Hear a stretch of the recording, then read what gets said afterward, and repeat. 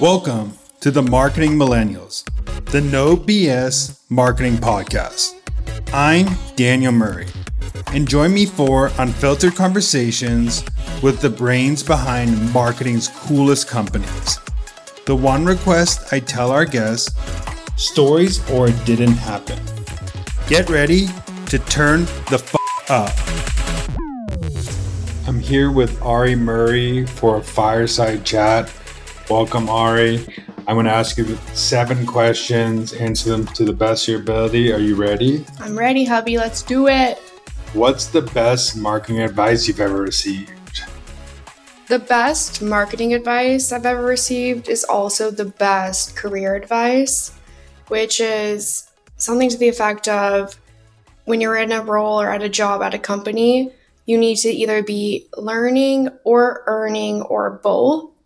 And if you're not, you should leave, because for me, as a proud job hopper, I have learned so much from holding positions at different brands. And then now that I'm agency side and sticking around and I'm pushing 2 years, I'm really happy that I had a lot of experience in a tighter window than if I had just tried to kind of play it by the book. So to kind of go your own path, maybe, is the advice. Number 2, what are 3 tips you would tell yourself starting your career today? Work the hardest, and also don't take advice from anyone you don't respect. If your passion is in a certain sector of marketing, to ride that wave. For me, I happen to love online shopping, and so it's really easy for me to work in e-commerce, and it's really easy for me to get better at e-commerce by doing the thing I already love. So try to do something you don't hate. Number 3, what is a marketing tactic you're bullish on? I actually just listened to the episode of Marketing Millennials that was about out of home and programmatic meets out of home. And I think that that is genius. And I think that that's a big unlock for D2C this next year, is that we can tap into new channels in an iterative way. And I think I'm going to try that with a lot of my brands. So out of home. What's something that most companies are doing wrong today in marketing? The brand team has too much control of anything digital to which they might not understand. And I think that you hire creative agencies or you bring on creative people.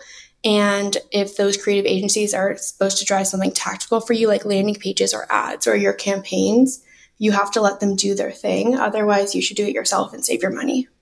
What's a new marketing tactic you recently tried, and what did you learn from it? This Black Friday, we launched different styles of Black Friday. So deal of the day versus sending to a segmented list versus an evergreen offer for the whole campaign. It's really interesting to see how the same tactic can perform on different brands and different channels. So I am just excited to kind of learn for next Black Friday. What's an overrated marketing tactic? Spending all of your time or all of your money to produce a few pieces of anything, be it a really expensive marketing campaign photo shoot that's hundreds of thousands of dollars or super duper expensive ad creative. I don't think that that's what wins. And I think that like the low res dispo era is upon us and people prefer real. Last question is, what's one piece of media you've consumed, book, podcast, and anything that impacted you most as a marketer? The Marketing Millennials podcast has helped me a lot.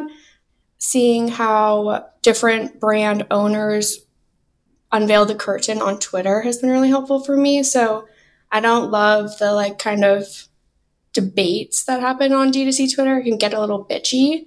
But I love seeing when people pull back the curtain and explain they tried this and they got that. And I think that you can see a lot inside of a business just on Twitter, which is free. Well, thank you, Ari, for this episode. Thank you for taking the time out of your busy day. I appreciate it. And until next time. See ya. Thanks so much for listening. Tune in next week to hear more great insights from marketing's coolest operators. If you haven't already, please consider subscribing to the Marketing Millennials podcast and giving it a 5-star rating. It helps bring more marketers into our community.